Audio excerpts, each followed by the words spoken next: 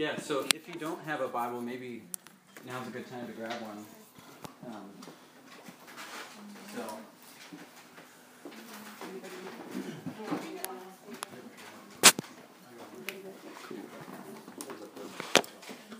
Okay, so there are three main topics that I want to make sure to hit tonight because they're so central, probably for everyone in this room. And if they weren't before, I hope they are after tonight. And they are, number one, the stoning of animals. Okay, very important topic. Number two, the washing of entrails, of intestines of animals, and sacrificial slaughter. So does that resonate with anyone here? Yeah, Larry. Okay, good.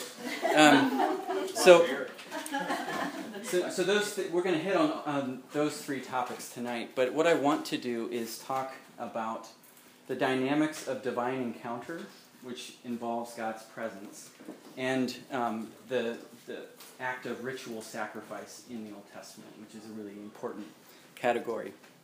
So. And then we're going to focus in on Leviticus 1 as a sort of case study in how these two things come together. So the presence of God in the Old Testament is a topic that has intrigued me for a while, in part because God engages with people in so many different ways in the Old Testament, and His holy presence is something that becomes very important, in particular in the book of Exodus and through the book of Numbers. Deuteronomy doesn't focus on it so much, but in those three books, which are really at the heart of the Pentateuch, and the place where if Jewish kids are studying the Bible, that's where they start. They start with the book of Leviticus. So that's where you start your kids in their training in the Torah, in the Old Testament, and so I think that shapes Jewish worship, even though Jews, like Christians, no longer practice sacrifice. So it's easy to think, like when we're looking at the Old Testament, that connects somehow more closely with Jewish people, but Judaism as a religion no longer practices sacrifice unless you're a Samaritan living in Israel, and they still sacrifice on Passover, but that's about it. So, okay, so let's... So those are the three things I want to go through. Divine presence, encounter with the divine presence through ritual. So that's really what's at the heart of ritual, is how do we engage with the holy God who's now camped out among us? Because in the book of Leviticus, actually in the middle of the book of Exodus, we find out that God says, I'm going to come live in your backyard, Israel. Okay, so here's what you have to do to prepare yourselves for that. So that's what all the rituals in the Pentateuch, in the first 5 books, are really about, is setting Israel up to have God in their backyard, and we'll see why that was such a dangerous proposition as we get going. Okay, so first thing I want to do is talk a little bit about the theological backdrop to Leviticus chapter 1, and feel free to jump in with comments or questions along the way, because I don't want to just monologue. Okay, so when God brought the Israelites out of Egypt, what does this image connote for you? So He brings them out of Egypt and leads them. What does He lead them with? Pillar of fire. Yeah, it's a pillar of fire at night, and then what does it look like by day? Cloud by day. Yeah, so this is the first physical embodiment of God that Israel encounters, and it's that physical presence of God that will stay with them through the Pentateuch at least. So through the description of God's body, if you will, in the books of Exodus, Leviticus, and Numbers. Okay, so God brings Israel out of Egypt, guides them by this pillar of cloud by day that provides them with some kind of shelter or protection from the pursuing Egyptians, and then at night it's fire. Okay. Now, the reason that's important is because it really gets at an important dynamic of God's body as Israel encountered it in the Old Testament. Okay? And it sounds a little weird to talk about God's body, but I think it's important because in the books of Exodus, Leviticus, and Numbers, God said, I'm going to come dwell among you physically. So I'm going to be physically present with you. And this is the first time that God took up that role, really since the Garden of Eden, where it says that God walked among the first humans. So we read in Genesis 3 that God came to walk among Adam in the garden among the people that were there, Adam and Eve, and it uses a verbal form of a Hebrew word that also appears in Leviticus when God says, I'm going to walk among you and be your God and you will be my people. So he's evoking that sort of Garden of Eden physical presence with his people. But the problem is since Genesis 3, sin has entered the world. But God still wants to be present with his people. So the question is, how can he be physically present with his people given that sin is in the world? All right, so that's really what's theologically behind the whole sacrificial system, is how can Israel now engage with God given the problem of sin and death in the world? Okay. All right. Any questions or comments so far? All right. So getting back to this fiery presence, we'll find out from other texts in the Old Testament that God's body, in a sense, is like physically luminous. It's a brilliant light. And it was so powerful that it had to be shielded. Because for people to encounter God's full glory was really dangerous for them. So no one can see God and live. So God set barriers around himself for the people so that they could encounter him. So one of the prerequisites for encountering God is for there to be some barrier between humans and God so that the encounter is possible. Okay, so we see that so this pillar of fire shows up at night. If you look into a cloud at night, that fire is going to glow through. But then in the daytime, you'll just see the outer cloud of it. So that's kind of the image you get in the book of Exodus. So God's presence goes then and camps out on the top of Mount Sinai. Because God takes his people to this holy mountain, and that's where he gives them the law. And then it says Moses went up into the mountain, and God's presence was there like a burning fire in the mountain covered in a cloud. So the same kind of physical presence then meets with Israel on the mountain, and the people have to stand back because it's dangerous to come near the mountain. So then we learn something else which is really important, that God's holy presence is dangerous for the people to encounter. All right, and that has to do with the problems of sin, but not just sin in a moral sense. There's also this problem of ritual sin or ritual impurity. So touching the carcass of a dead human or a dead animal puts you in a position where you could not encounter God's holy presence. So the kind of domain of death can't come into contact with the domain of holiness or life. All right, so Israel encounters God at Mount Sinai. And then if you think about the mountain, Mount Sinai, you had God's most intense holy presence at the top. And then it says that, so Moses is the only one that could go that far. And then the 70 elders of Israel could go up onto the mountain, but no further. They couldn't go all the way to the top. And then Israel as a whole had to stay apart from the mountain. So there's a kind of hierarchy at the mountain, a hierarchy of holiness. And then God says on the mountain, I want you to make me a house because I'm going to come live with you. And he says, basically, I want you to flip Mount Sinai on its side and then carry it around with you everywhere you go. So you had the most holy place, the Holy of Holies, where God's fiery, glowing presence would dwell. And then you had the holy place where priests could go. And then you had the courtyard where a worshiper could enter, and then the outer camp of Israel. So you had that sort of gradation of holiness that was on Mount Sinai, now flipped on its side and brought everywhere that Israel went. Okay? So God said, I'm going to make you a portable Mount Sinai. So he goes with them, and that's where you're going to encounter me in a very intimate and dynamic way.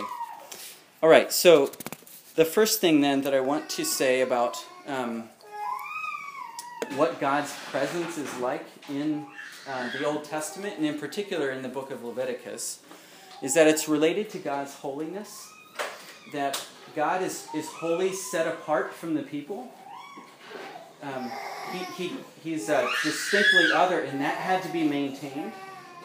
But at the same time, the very thing that distinguished God from the people is the thing that he wanted them to emulate. So he said, I'm holy. In other words, I'm completely set apart from you, but I want you to come be holy. So join in my life. So there's a kind of push and a pull to holiness in the Old Testament. You can't encounter it, but God wants you to emulate it and draw near to him by becoming holy. So this is the kind of tension that's set up in the book of Leviticus of being unable to encounter God, but him wanting to encounter you. And so he puts rituals in place so that it can happen. All right? Any questions or comments on that so far? All right, I'm going to try to pick up speed so we can get to Leviticus 1. All right. So God's so he's got this luminous body where he dwells in the Holy of Holies, and that's where his most intense presence is located. But it never says, and I want to back off my claim for a second here that it's actually God's body, because it never says it's God's body. It just says that it's his kavod, or glory. So there's a little bit of resistance, even in Leviticus, to saying God's body is there, but it's the glory that maybe emanates from God's most intense presence. All right, so that's in the Holy of Holies. And are you all familiar with the... let me just get to a picture. Okay, so this is a little setup of the tabernacle facing east. So here's the tent, the tabernacle, and the most holy place was at the far end, at the west end of the tabernacle. And it says that God's glory dwelled upon the Ark of the Covenant, which in other texts is called God's footstool. So we're to imagine here a throne where God sat and his feet are on that footstool, and he's between these two winged cherubim. All right, you can't really see them in that. Well, you can't see them in that picture, but in the book of Exodus, it's described. So God is sitting enthroned in the tabernacle, and for you to encounter the divine King is a dangerous proposition. And so it only happened once a year. And remember I said it's a very God's presence is very bright. So what the high priest would do is he would come in and he would light this altar of incense here. So this curtain would be open, and the smoke from the incense would fill the Holy of Holies. And so when the high priest went in there, even the high priest was shielded from the full brunt of God's glorious presence. And I think that's the kind of idea behind the incense altar being located here. It actually says it's right in front of the curtain. All right? So the high priest is protected from that. Okay, so that's the luminous body of God. We also read... I think that's all. I'm going to go on to the next point. Just a quick comment here. When Moses... So before the Israelites went to Mount Sinai, Moses had a little encounter at Mount Sinai with God in the burning bush. And it's interesting because the Hebrew word for bush is sineh, and that's very much like Sinai, the Hebrew term for Mount Sinai. So there's a play on the bush and the mountain. So Moses goes and he encounters God in a burning bush, and it doesn't consume the bush because God's not dependent on creation in any way. And God says, I'm going to bring you back to this mountain when you liberate the people from Egypt. So really going to Mount Sinai was a fulfillment of that promise to Moses back in Exodus 3. Okay, So God's body is then shrouded by a cloud, but also by, you could say that like demarcating the tabernacle and setting up barriers between him and the people. Because remember, barriers are the necessary precondition for encounter in Leviticus. You couldn't encounter God without there being some barriers between you and God. So God, you could say he shrouds himself in order to draw near to people. So that's that part of it. Let's get to stoning animals now. So when Israel was at Mount Sinai in Exodus 19, God says to them, don't come near the mountain. First of all, you need to be ritually pure. Don't come near the mountain or even touch it. Because if you touch it or one of your animals touches it, they'll need to be stoned or shot with arrows. Okay, so fair enough. Why do you think you would need to be stoned or shot with arrows for that? Why would an animal need to be, first of all? What if the animal... Unclean. Unclean? Okay, so like how does that work then? What has the animal done? He hasn't done anything. He touched him out. Yeah, so I guess he touched him out, right? Yeah. So it would, I don't know, I guess he was, I don't know if you could say an animal was being disobedient. Yeah. Yeah, because the animal it's not morally culpable, right? What else do you think? And this really gets at the heart of like, I guess ritual sin in Leviticus, okay? It's not all volitional, in fact, most of it is not volitional, willful kinds of sin that are being dealt with in the book of Leviticus. One of the interesting things about Leviticus is that high-handed or intentional sins really have no ritual solution in the book. There's a few texts where it seems like maybe, like in Leviticus 4, that intentional sins are dealt with, but the book is primarily dealing with unintentional sins, like accidentally stepping on an insect that's unclean. And the risk was not simply that was an unclean act, hey Phil, but that the risk was that uncleanness would be transferred into the tabernacle and render the tabernacle impure, and therefore God would no longer be able to dwell with his people. Okay? So the animals then, if they came close to the mountain and touched it, the risk is that they come into contact with God's holiness and could bring that out of its set-apart domain, because holiness was contagious. Okay? So coming into contact with the holy and then walking out into the community puts the whole community at risk. And so it says they were to be stoned or shot with arrows because you wouldn't want to touch the animal. Right? So because that animal is in a sense, radioactive. Okay? So I've used the analogy before that if you think about a nuclear power plant you could say is good for the community, depending on your environmental view on that. But for the sake of the argument, the power plant powers the city, and it provides electricity and all these good things. But just because it's good for the community doesn't mean that you bring that radioactive material into the kindergarten in town and say, look what your community has done for you. That needs to be walled off and kept separate in order to function well for the community. And so that's kind of the dynamic of God's holiness in the book of Exodus, Leviticus, Numbers, and Ezekiel in particular. All right, so holiness is contagious. The priests had to wash their clothes after, they had to change their clothes after performing certain sacrificial rituals so that they didn't bring that out into the community, because their clothing became holy by contact with the holy, God's holy presence. Okay? So, are you getting a feel for the holiness of God and his physical presence? All right. So it required limits and exclusive access, so that's why you had priests, and they were really barrier or borderline individuals who were able to go between the people and God without putting the people at risk, and without putting the tabernacle at risk of contamination so that God couldn't dwell there anymore. Right?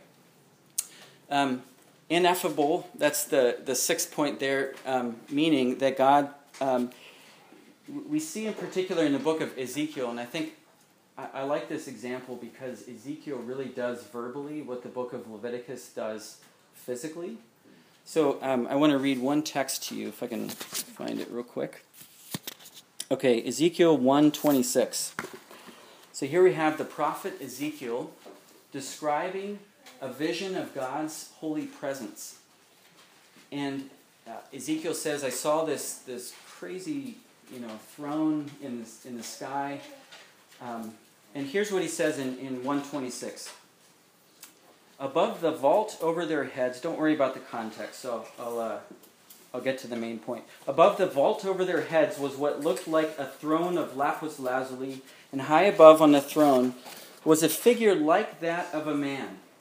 I saw that from what appeared to be his waist up, he looked like glowing metal, as if of fire, and that from there down he looked like fire, and brilliant light surrounded him. Like the appearance of a rainbow in the clouds on a rainy day, so was the radiance around him. This was the appearance of the likeness of the glory of God. When I saw it, I fell face down, and I heard the voice of one speaking. What do you notice about the way that Ezekiel talks here? What is he doing? He's making it very clear that those are analogies. The appearance, as if it was kind of like...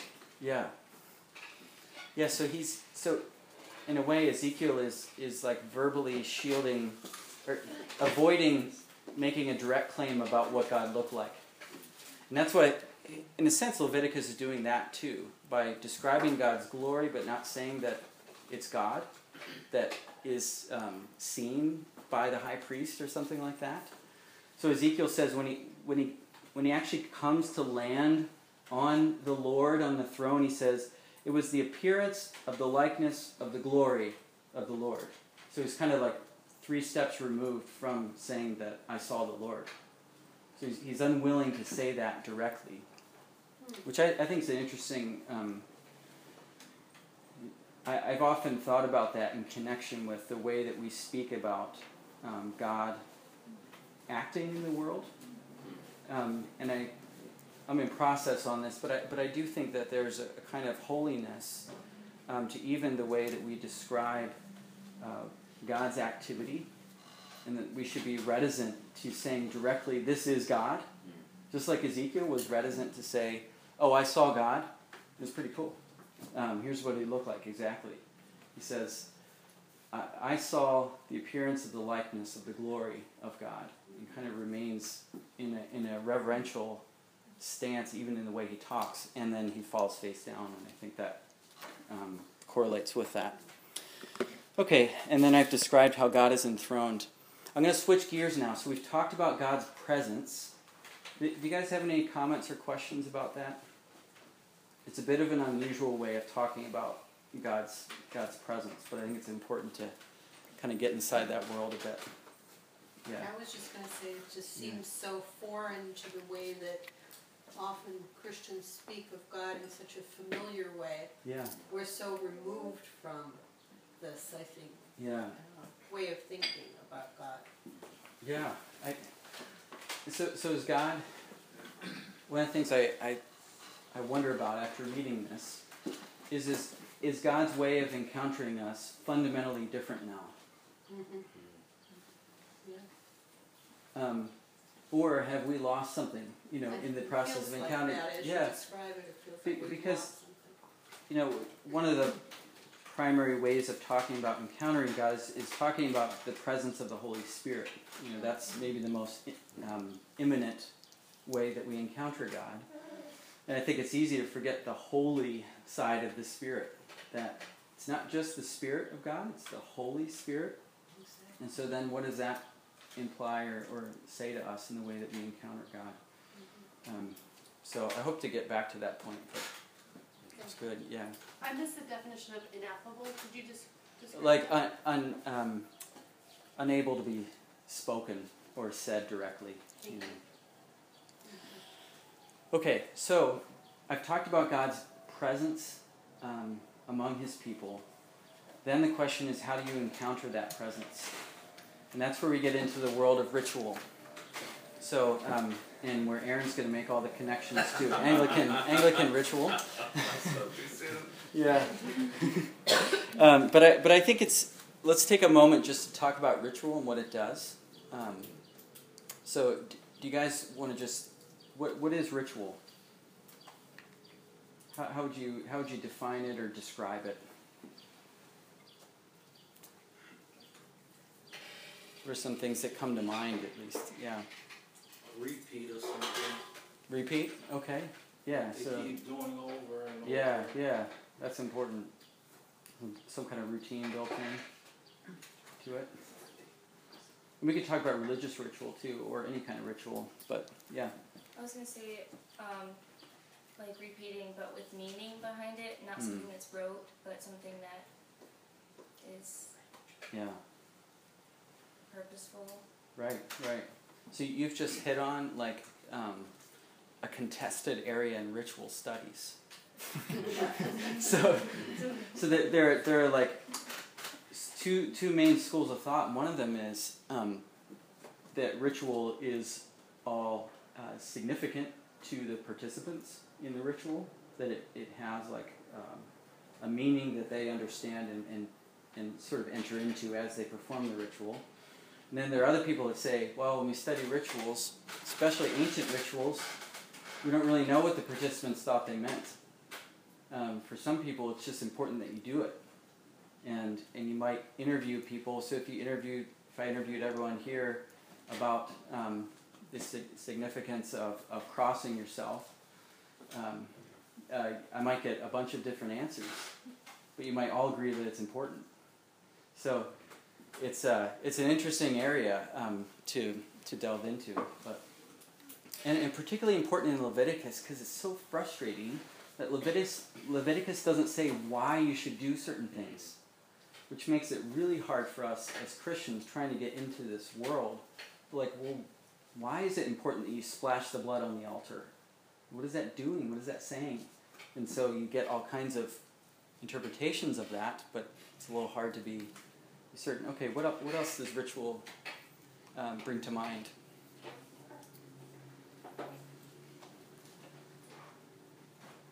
You have the word comfort up there, and I think, like, when I think of a religious ritual that's sort of taken out of context, is like baseball players that might get up and cross themselves several times before they hit the ball. Yeah. Like, so has some residual, like, comfort or meaning, even though it's obviously quite different from the original. Yeah. This is superstition, actually. What's it? Borderlines on superstition? Yeah. Exactly. Yeah, and that's a common criticism of a lot of rituals is that, it can slip into superstitious engagement with God. Or this is actually from Starbucks. A door going into a Starbucks. Take comfort in rituals. So it's serving a particular end. And it's the Trinitarian smoke coming out. Oh yeah, look at that. Yeah. I'm sure they planned it that way. Yeah. Okay, so let me see if I get to. It's that statement. Yeah. So I wanted to just say like three things that I think ritual does, and we could probably talk about a lot more. One of the things rituals do is sharpen the distinctions between certain transitions or spaces. And what I mean by that, if you think of like a society that has a spring harvest ritual, okay, where you perform some religious ritual to mark the beginning of the spring harvest, when the plants have first come in. Now, physically or environmentally, the time when the plants first put up their shoots is not a precise moment.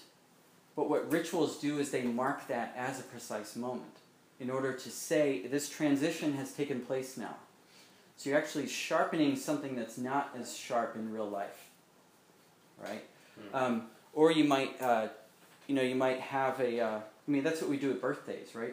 We sharpen this transition point in life. It might be a coming of age birthday where it kind of marks a distinct period in someone's life, when in reality your maturity is a gradual process, and it doesn't have like a moment where you cross some line. So it sharpens the distinction in time, but also in space. So in particular, thinking about the book of Leviticus, one of the issues at play in sacrifice is that you're encountering God in this holy domain. All right? But where does God's holiness begin and end?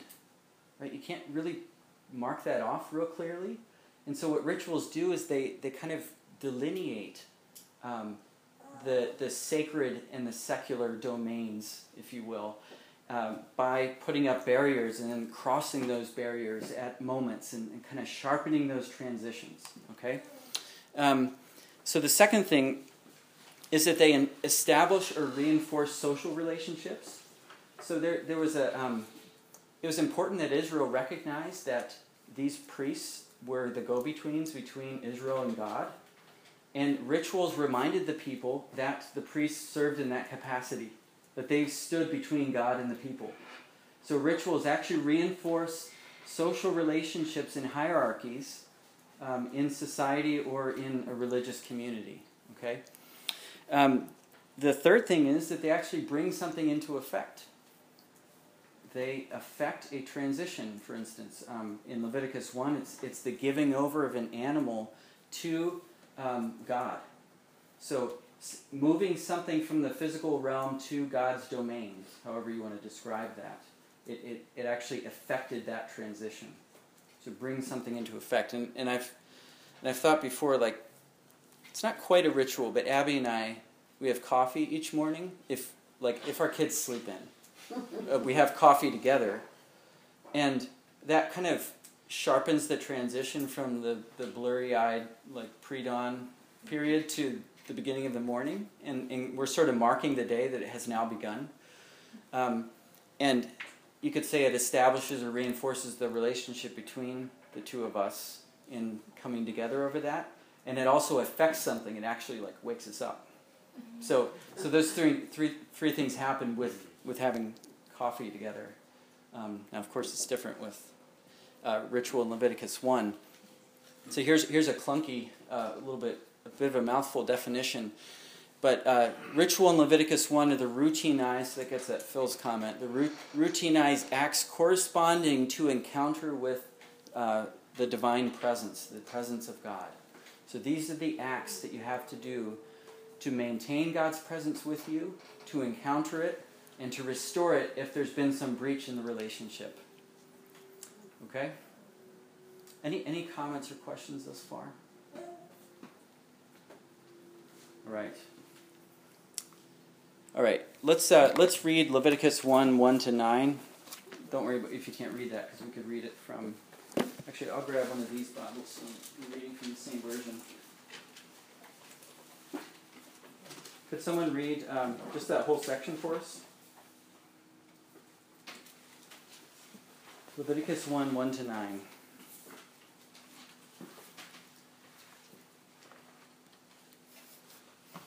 Noah? You ready? I'll read it. Okay. The Lord called Moses and spoke to him from the tent of meeting, saying, "Speak to the people of Israel and say to them, when any one of you brings an offering to the Lord, you shall bring your offering of livestock from the herd or from the flock. If his offering is a burnt offering from the herd, he shall offer a male without blemish. He shall bring it to the entrance of the tent of meeting, that he may be accepted before the Lord. He shall lay his hand on the head of the burnt offering, and it shall be accepted for him to make atonement for him. Then he shall kill the bull before the Lord, and Aaron's sons the priests shall bring the blood and throw the blood against the sides of the altar that is at the entrance of the tent of meeting. Then he shall flay the burnt offering and cut it into pieces, And the sons of Aaron the priest shall put fire on the altar and arrange wood on the fire. And Aaron's sons, the priests, shall arrange the pieces, the head and the fat, on the wood that is on the fire on the altar. But its entrails and its legs he shall wash with water. And the priest shall burn all of it on the altar as a burnt offering, a food offering with a pleasing aroma to the Lord. Okay, great. Makes perfect sense, right? What I want to do is just briefly walk through the ritual so you get a sense of it, and then offer a few reflections on it, and then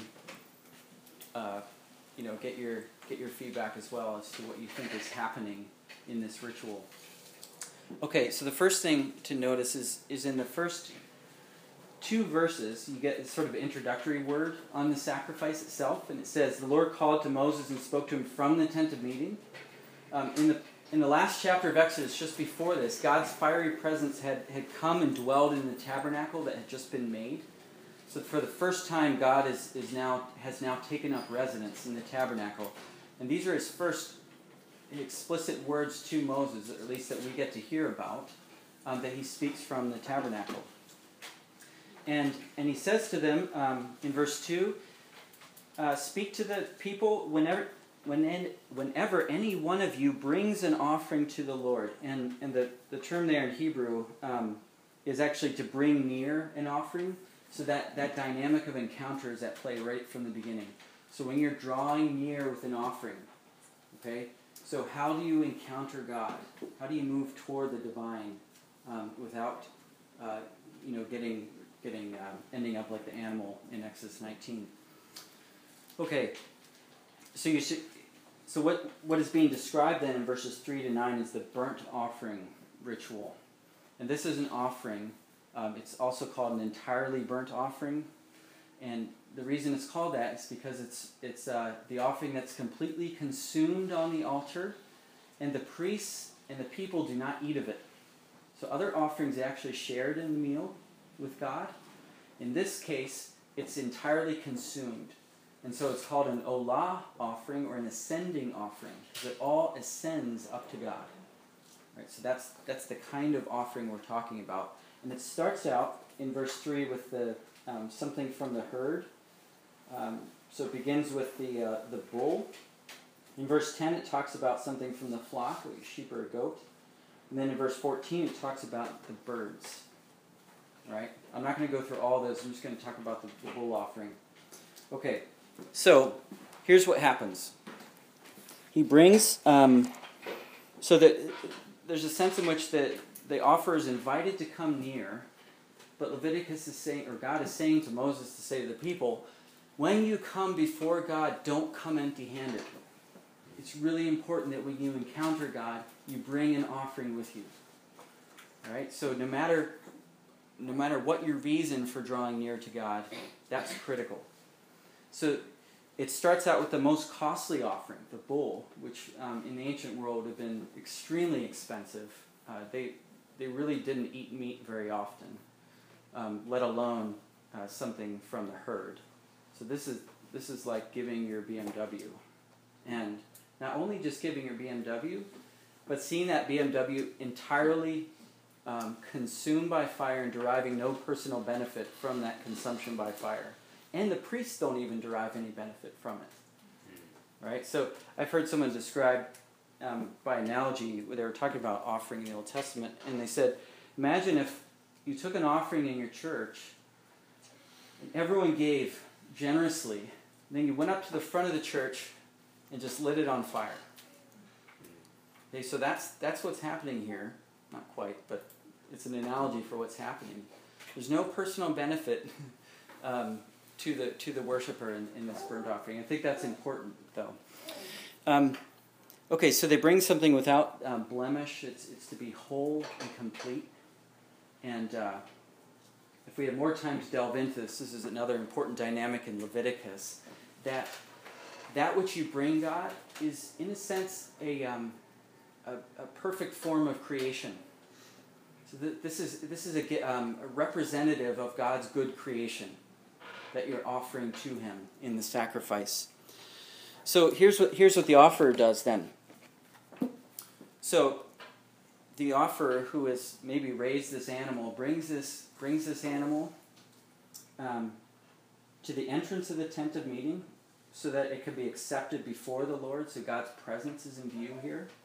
Verse 4, he lays his hand on the head of the burnt offering, and it shall be accepted to make atonement for him. So why is he laying his hand on the head? Transference of sin.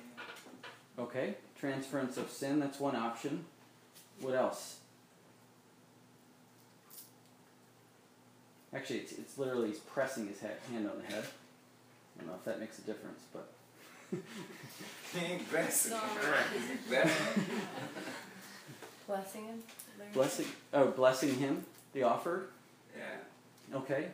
I'm just saying that was another word, because I thought it was like a transfer of his sins over to the bull and God accepting. Yeah, okay. Okay. Yeah. Any other thoughts on this? It doesn't really say, does it? It just says you're to do it. And this gets at that whole like meaning of ritual. So, and this is one of the reasons Leviticus can be so frustrating, is that it doesn't say, this signifies the transference of sin or the blessing, that those are options at play, and I think we could sometimes even narrow down the options, because it can't just mean anything. But he puts his hand on the head. Maybe it's identifying it. Maybe it's just saying, this is my offering. This is the one, God. It's before the Lord. I'm identifying that this is my offering to you. But it does say, it shall be accepted for him. So maybe this is a kind of dynamic of communication between God and, by putting your hand on the head, then God accepts it. And then we get this phrase, to make atonement for him. And this is a highly debated term in ritual studies of the Old Testament. It's the Hebrew term kippur. And it's translated alternatively, make atonement, or to make expiation for him. Other translations say to effect cleansing for him. So you get a wide range of terms. Atonement tends to connote a restoration of relationship, to make at one with God, to restore maybe a relationship that was broken in some way. I think the most basic meaning of the term is to cleanse or decontaminate. And I get that from Leviticus 16, where the use of the term there, but it's a real debate, so I don't want to be dogmatic about that. So but yeah. What's that? He said be kind of right. Like if you're making a sacrifice to atone for your sins or your relationship, and then isn't that like the same thing he said? Like you're transferring it over to the animal, and therefore the animal is the sacrifice for what you basically done. Yeah, that's an interpretation that has like a pretty wide following, So I think that's an option. The reason it might not be what's going on is that the burnt offering ritual is used on such a wide range of occasions. Most of them not dealing with sin, because there are other offerings for dealing with sin. And so, for instance, the burnt offering ritual is used to inaugurate like the new temple. It's used at celebrations as the first offering sometimes. Israel is commanded to do the burnt offering ritual twice a day. And it might just be an invitation offering to God to come meet with us. And that's some people think that the reason it's the first offering is because it's mostly about invitation. So you offer this animal to God, and it says it goes up as a soothing aroma to God. So he's drawn toward the people. So anyway, it's hard to pin down. Do you think the barbecue. Yeah, exactly. Well, that's kind of the image there. What's that? Barbecue is nice. Yeah. I mean, when your neighbor has a barbecue, you smell that, and drawn toward them, Yeah. Okay. So, verse 5 then. So then the offer kills. I just want to ask real quick. Yeah. So, I mean, you like going with like Phil and Larry on this. Yeah. Not to keep this one up, but just like in that one sentence, it's saying he shall lay his hand on the head of the burnt offering, and it shall be accepted for him to make atonement for him. Yeah. Yeah. If we take that to be atonement, like relationship building or restoring, or we take it to mean cleansing. Yeah. Like whether it's volitional sin or the cleansing sin, like isn't it right there making a pretty direct? Yeah. This is what it's for. Yeah. Well, as opposed to invitation or other things that it may be used for in other cases. Right. In this particular calling, it's saying this is the fundamental of what this is about. Yeah, I think so. You're getting at the kind of like ritual side of uncleanness. So when someone comes before God, they have to be in a state of ritual purity already, and so when they come to bring the sacrifice, then it's possible that there's a further like decontamination process that needs to be undertaken as a like completion of that purification, and so that's one possibility here. But I guess you could put that under the larger umbrella of dealing with sin, and then in that sense, it would be making atonement, restoring the relationship. But it's just not. I guess because other sacrifices are singled out as dealing specifically with sin, that the primary function of this sacrifice doesn't seem to be sin as such, but the actual effect of soothing or being a pleasing aroma to God. So that's why I don't know. So you're just saying it's not necessarily sin or even cleansing necessarily, but it's something. Even the invitation would be like a restoring a relationship. Yeah. I mean, all of these things are about like maintaining and restoring the relationship, which is affected by sin and death. So those things are always in view in all the sacrifices all the time. But it's like the specific or unique function of this one as opposed to the sin offering. But any other thoughts on that? Yeah. Is it one of the meanings of kapar to cover? So it's covering? Yeah. That's another one. The robe of righteousness. Yeah. Right. So it's to cover over sin or provide a covering. Yeah, good. So cover, decontaminate, cleanse, make atonement, make expiation. Like all these things are possibilities of the term prepare. Yeah. Yeah. No. Go ahead. I just think getting ahead with the soothing aroma reminds me of like in Revelation of the purge of the saints. Yeah. Going up as an offering. Yeah, Larry. You were saying when you come, you have to come with purity already, right? And I was thinking like, well, if I'm coming for atonement of sin, I'm not coming with purity, am I? And the priest is the go-between. Yeah. So it really doesn't matter whether I'm pure or unpure. Shouldn't it be whether he's pure?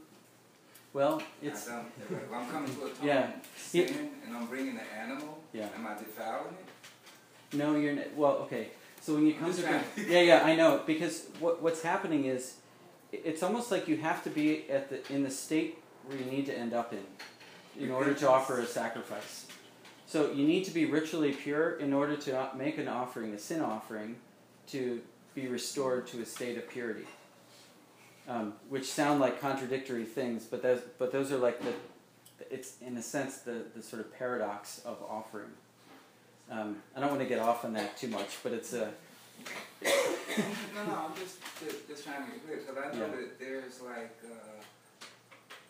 there's volunteer offering, and then there's required offering.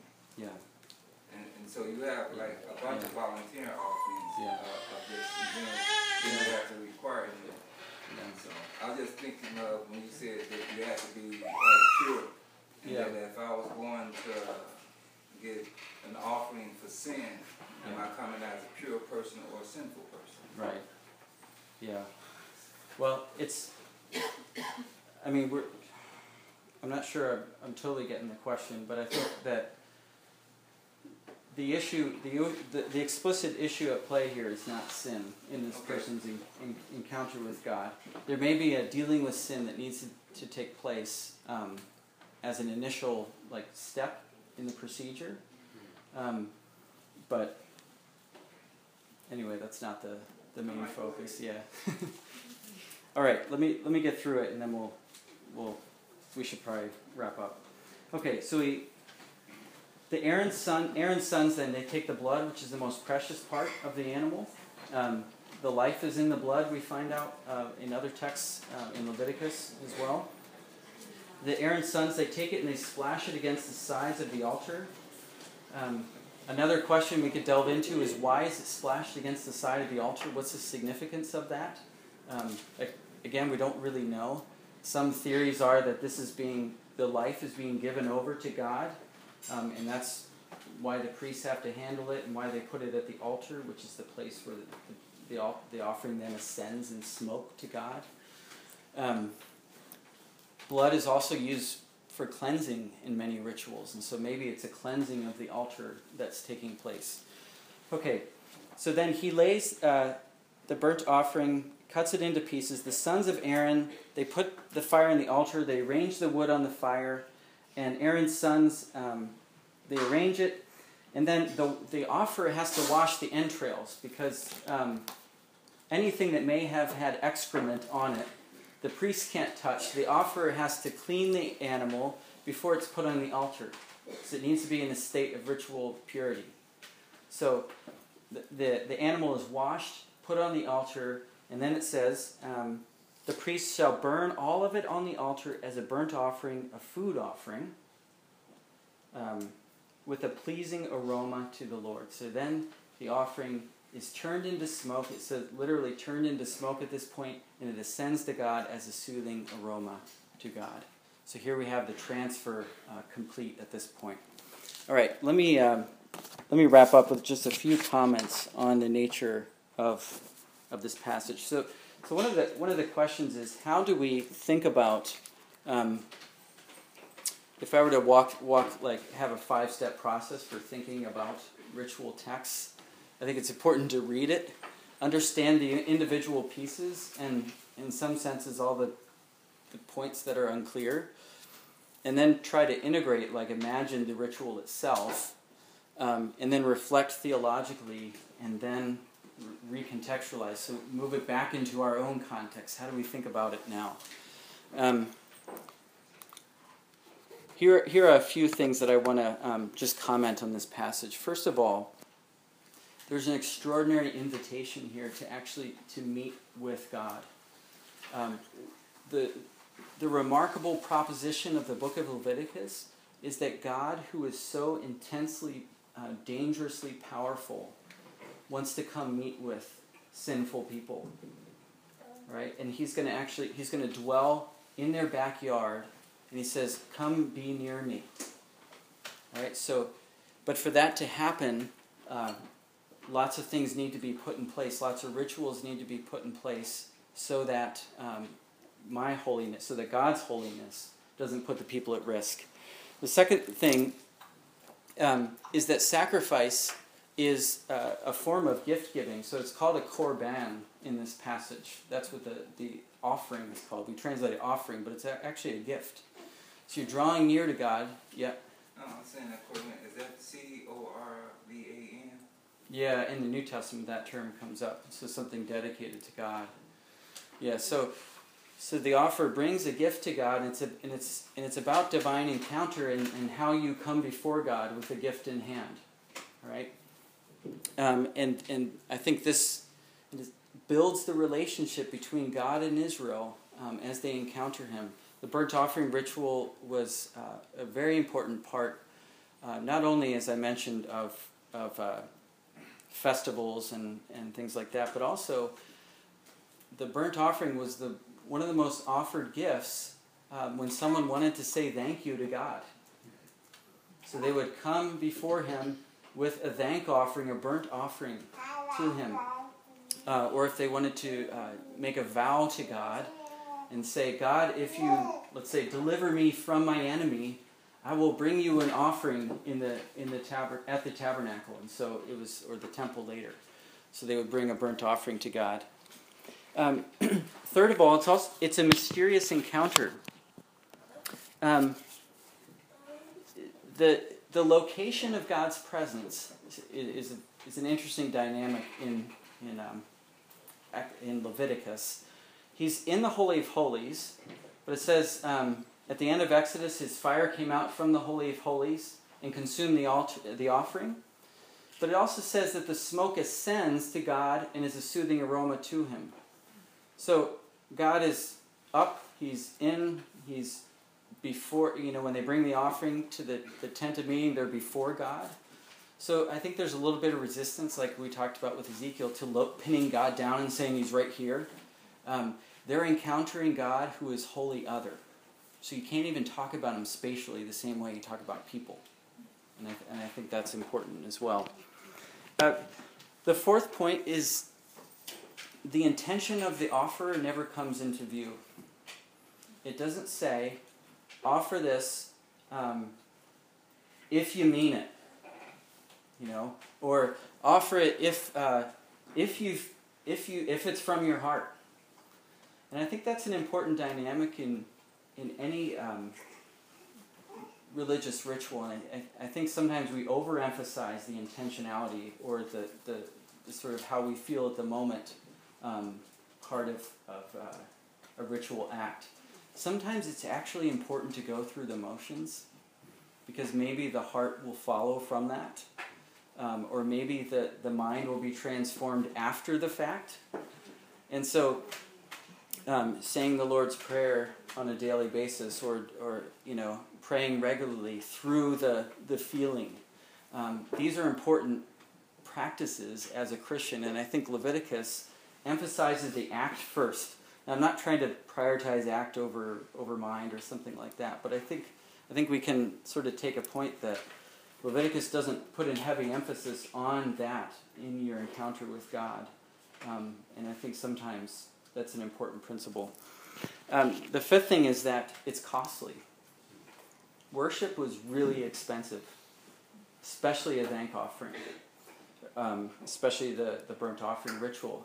Now what's interesting, and this gets at number 7, there was also a fair system because there's a sliding economic scale. If you couldn't afford a bull, God doesn't say, well, you just can't offer a thank offering. Too bad.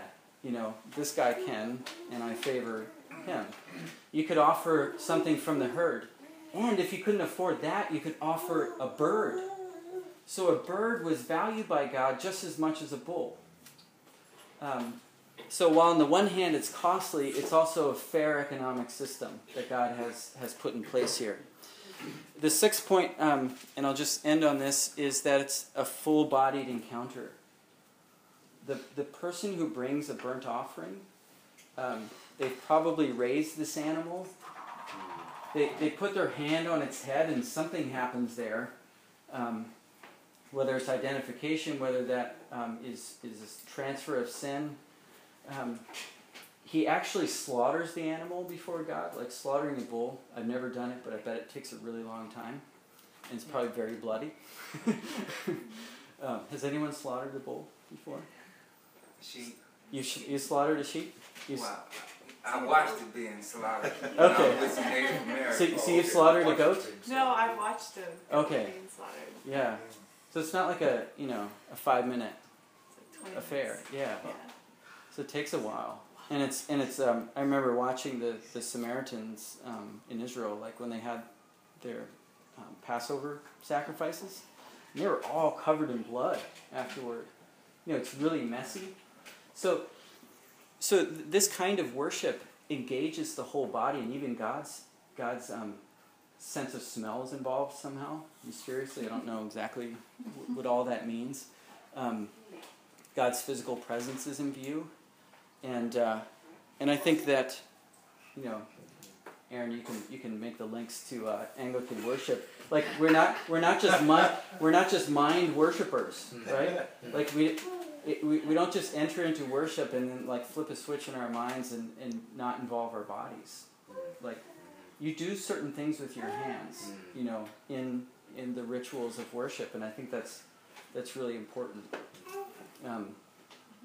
So these are the main theological reflections that I wanted to end on, and just kind of open up the floor to any thoughts about modern worship that come out of this, or even divine encounter now.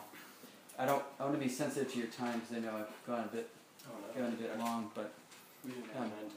okay. So Aaron. Okay, now feel free to say, Aaron, let's talk about this offline. Yeah. I'm totally okay with that. One thing I have wondered, and this is gonna, you know, you may be able, and feel free to also say, I already told you there's no meaning in Leviticus that's stated.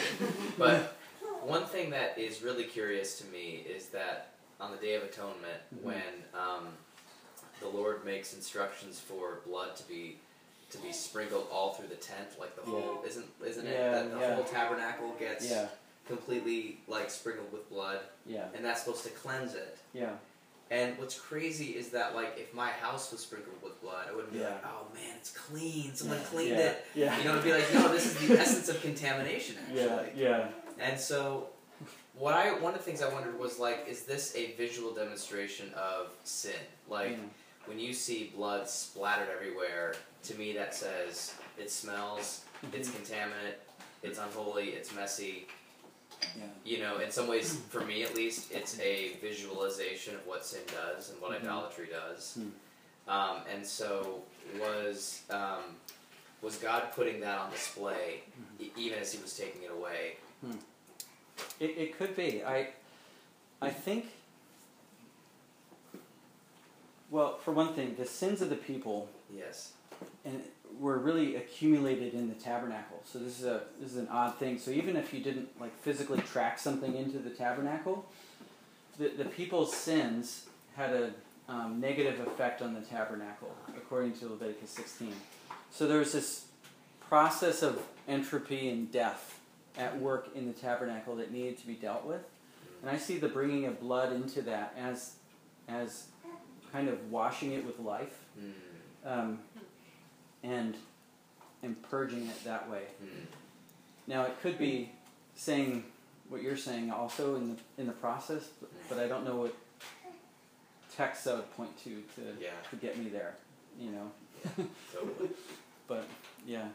My thoughts were kind of similar. Like it does say, like you mentioned, if you're out in your regular life and you touch a dead body, you're contaminated.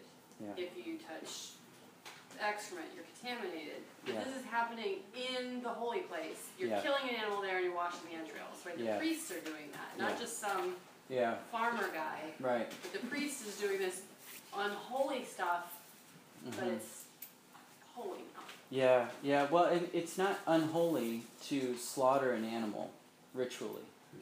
So do you have to be ritually cleansed from it though? Anyway, or no? No, or is not. It a body that you just sort of come across that wasn't slaughtered?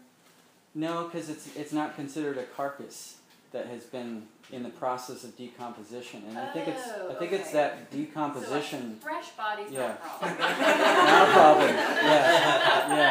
Yeah. And that's the thing. Like it's not all like and this gets at the blood thing too. Like it's not all scientifically like. You can't just map it onto like a physical sense of cleanliness like we would understand it now. And I'm not sure they even understood it that way. You know, like if they had blood on something, they probably wouldn't say, oh, that's good and clean now. You know, but in a ritual world, it is. So the ritual world actually operates differently than our normal world.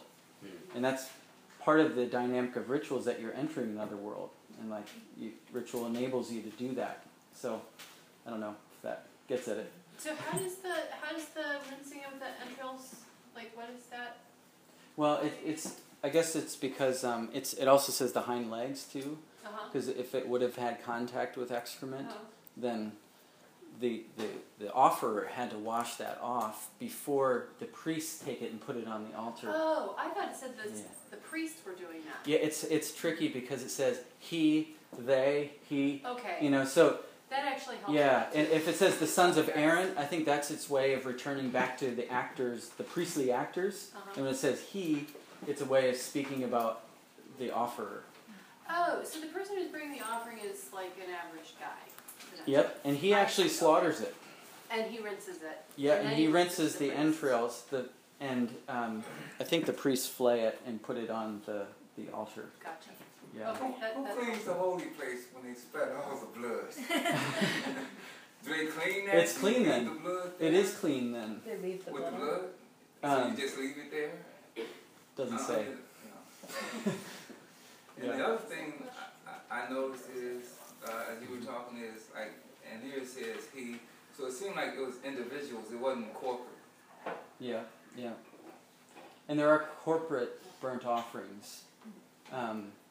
But here we're talking about the practice of burnt offering by an individual. So there was corporate burnt offerings. Yeah. Okay. And did this happen every day then, or? Well, I think what's being described here is a spontaneous offering of an individual, but yes, it happened twice a day, in the morning and at night. But multiple people would bring? That was by like the herds probably owned by the priests. I looked it up and did some studying, and from what I found was they were saying that it was 5 levels. Like there's all these other burnt offerings and sacrifices. But out of the 5, there was general offerings where it was voluntary. You can come in and make an offering, a burnt offering to God. Yeah. Then there was a peace offering that you can make to God. Yeah, that one's described. That's a separate. You mean like 5 kinds of burnt offering, or 5? 5 types of offerings. Oh yeah. You know, and then there's a sin offering. Then there's the guilt offering, which is required. They're mandatory. And then there's certain times and certain days, like celebrations, that you're supposed to have burnt offerings that's required. Yeah. Burnt offerings for celebration and not just necessarily sin. Yeah. So. Yeah, good. But I couldn't find though. I was trying to look for like corporate worshiping, because everything I found was about individual worshiping. Okay. And that, you know, I even found one passage, and so I like what you said earlier, like if you talk to a bunch of different people from a bunch of different churches, you'll get a bunch of different answers. And that's very true, because I read one passage that said, even if you're, I thought like, I need to find out who this guy is, because he sounds kind of crazy, because he didn't believe in corporate worship. He said there's no such thing. And he's saying, like, when we go into the church or whatever you want to call it, that we're going in as individuals and we're focusing on worshiping just God. And like, you can't really fully worship God together corporately. And I thought that was kind of ludicrous. Yeah, I mean, just the previous chapter in Exodus, it's like describing a corporate worship experience, and God says to Israel, like when they're in Egypt, basically the whole reason I'm bringing you out is so that you as a people can worship me. And that's the way he was reforming his people after the deforming effects of Egypt, I think. So I think corporate worship is really at the heart of worship in Exodus, Leviticus. But so do I. Yeah, what's just for a note. Says you. I know. So I'm in agreement with you on that. But one of the questions that just I think the discussion of divine presence brings to mind is the degree to which, and we raised it earlier, our encounters with God reflect this like sense of God's holy otherness. Does God relate to us differently now because of Jesus? Or when we encounter God, are we still encountering the God of Leviticus?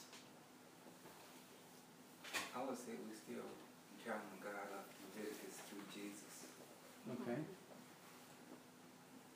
Right, because we don't have to sacrifice like animals anymore, right? Because Jesus is the sacrifice. Yeah.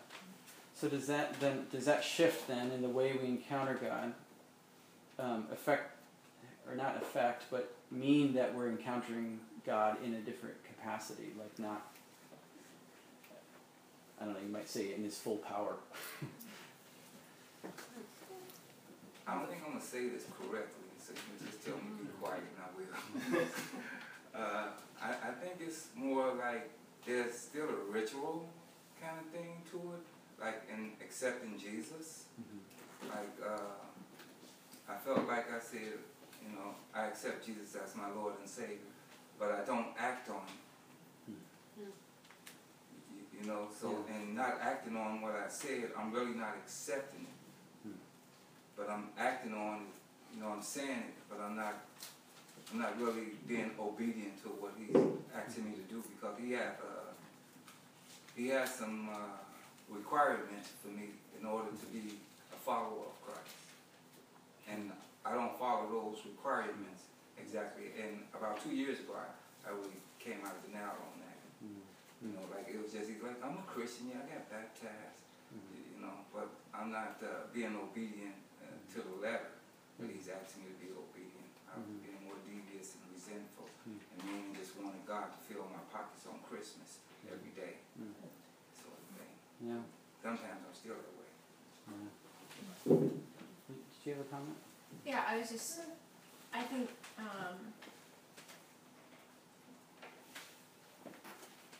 I think that was one of the questions that kept coming back as throughout the conversation, is because with the incarnation and after Christ becoming the church, I think we're nervous to say that we interact with God differently because we don't want to invalidate or raise ourselves to a superior level.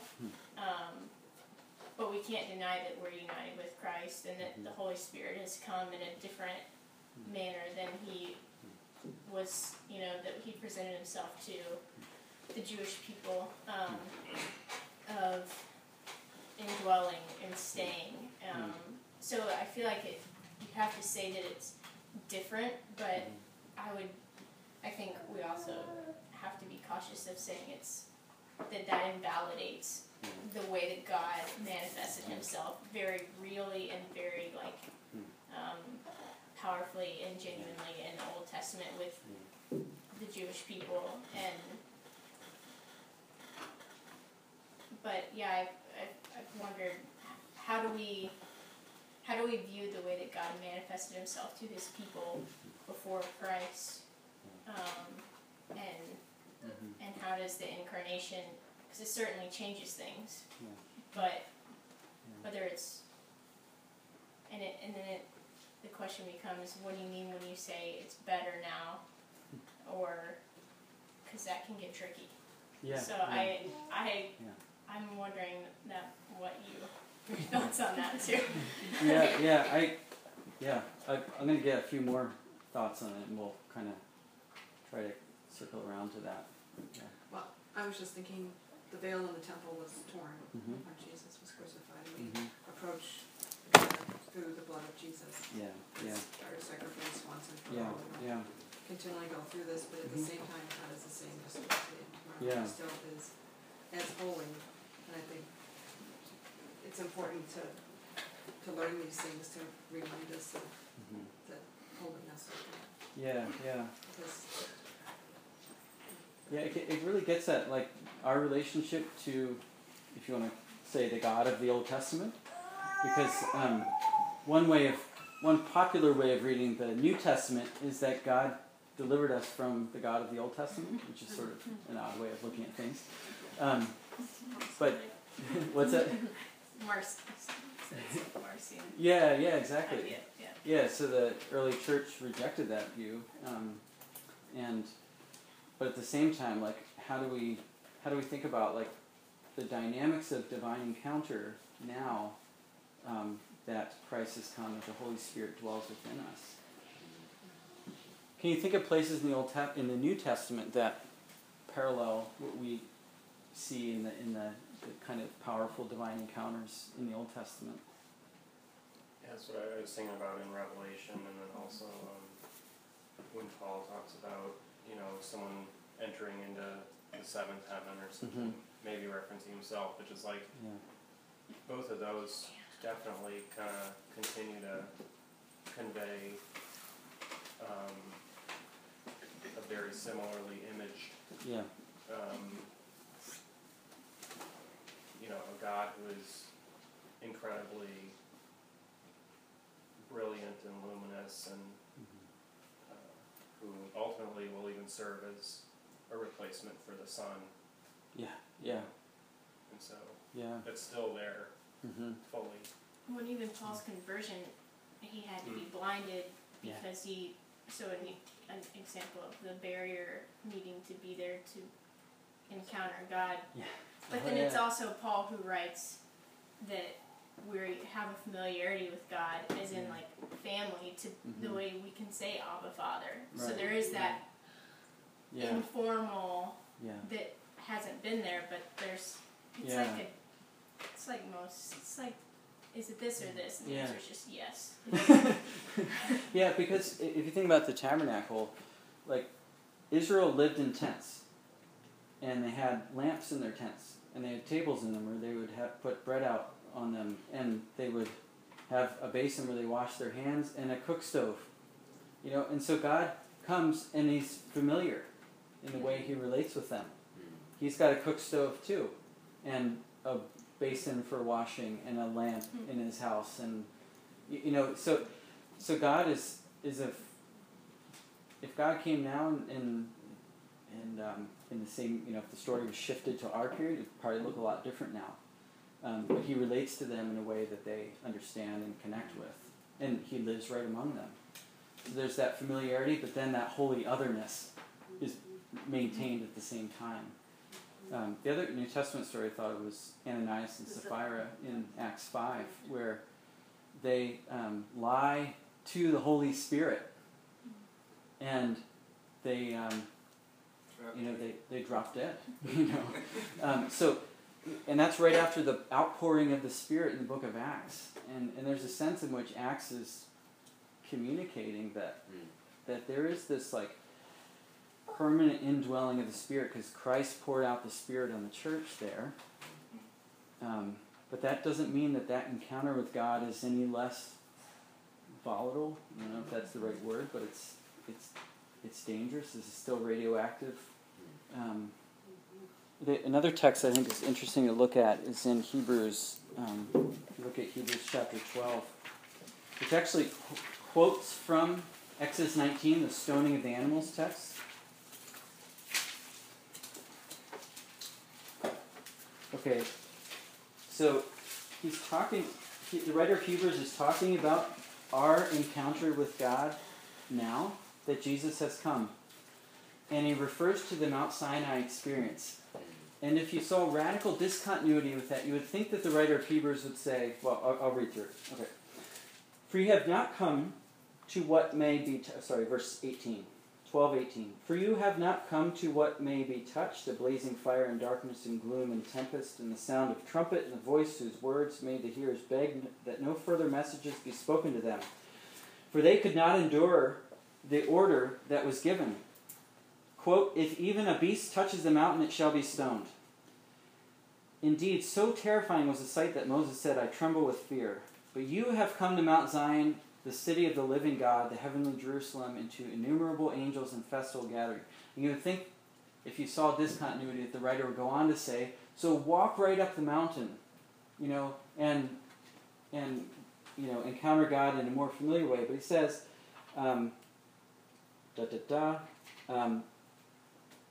verse 25, see that you do not refuse him who is speaking about Jesus.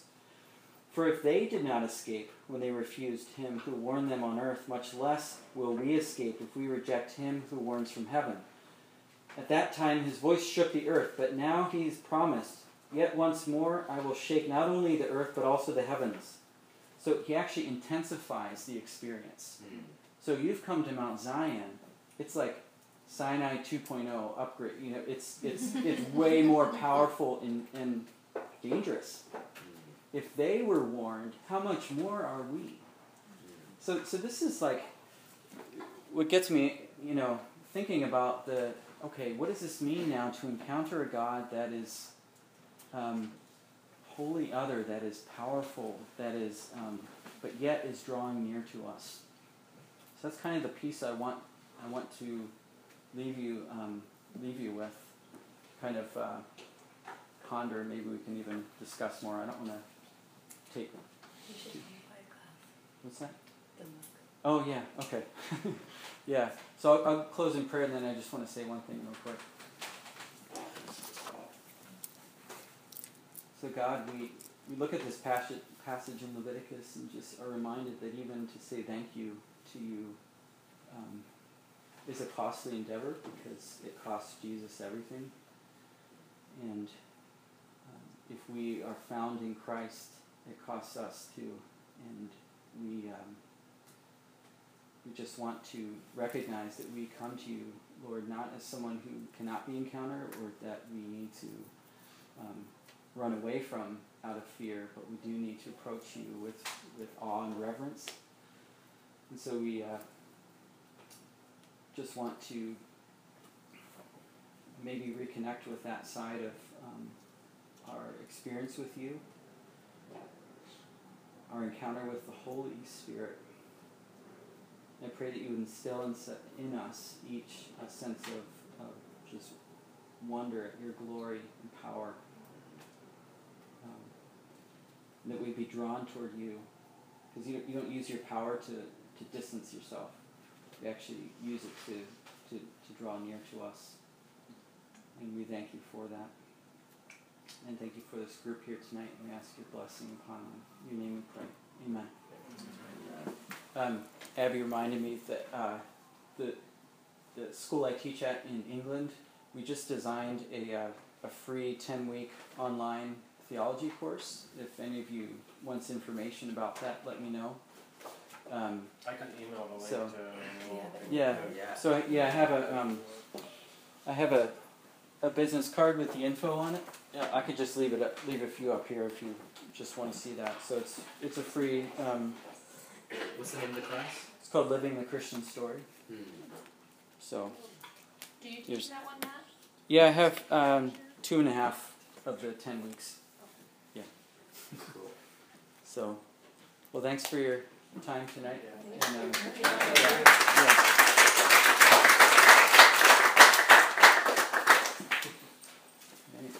Your students usually clap for you? Well, in Germany, has anyone been to Germany in an academic context? Yeah, Krista, you probably know this. Like, that's what they do. They all nod. Yeah. So that's the way I say thank you. So at my first gathering, I started clapping, and then everyone's going like.